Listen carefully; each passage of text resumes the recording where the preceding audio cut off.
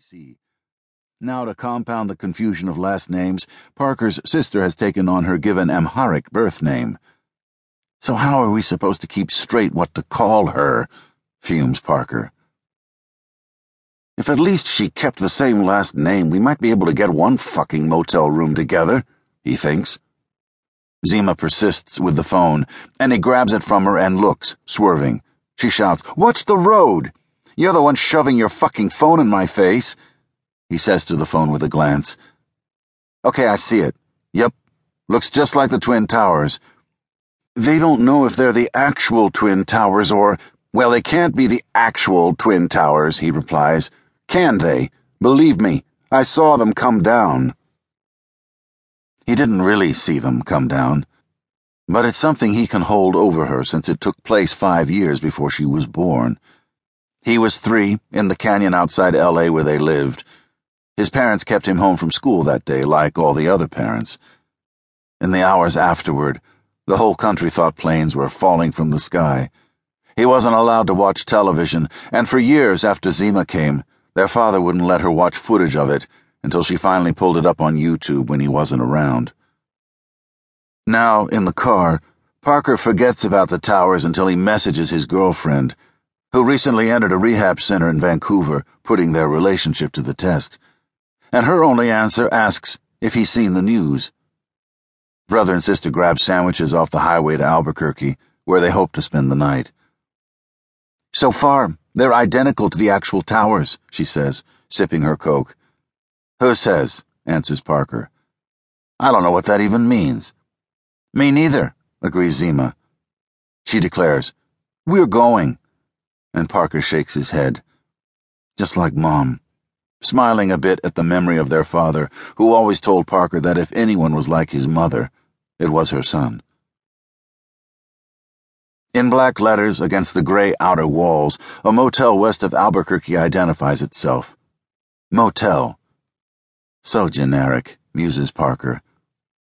I'm surprised it doesn't have a barcode next to it. He and Zima study the letters through the car's windshield. The art student / conceptualist in Parker likes the idea of the barcode and suppresses the impulse to tag the motel with one, his tagging days having ended when he was Zima's age and arrested by a sheriff for spray painting canyon rocks. In the motel's registration office, Zima takes charge, as she figures she probably should have back in Flagstaff.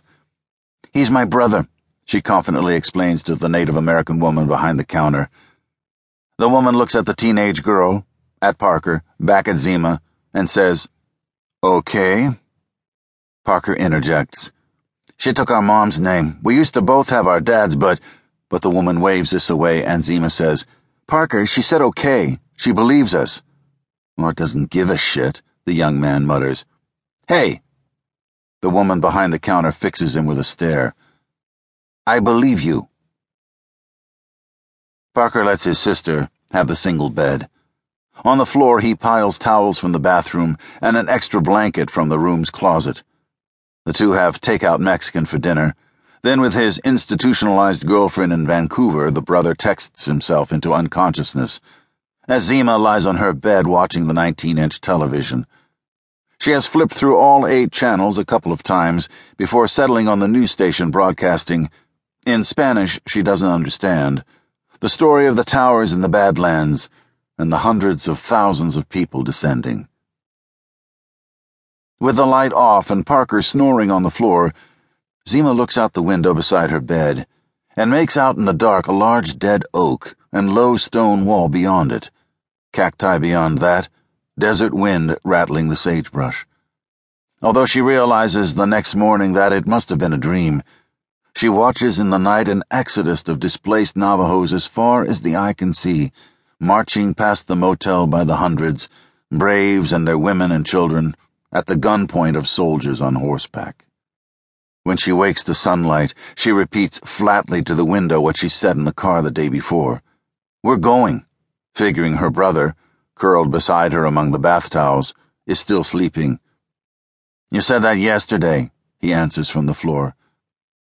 Neither is much for maps. After punching Michigan into his cell back in L.A., and assuming the device would talk them through the next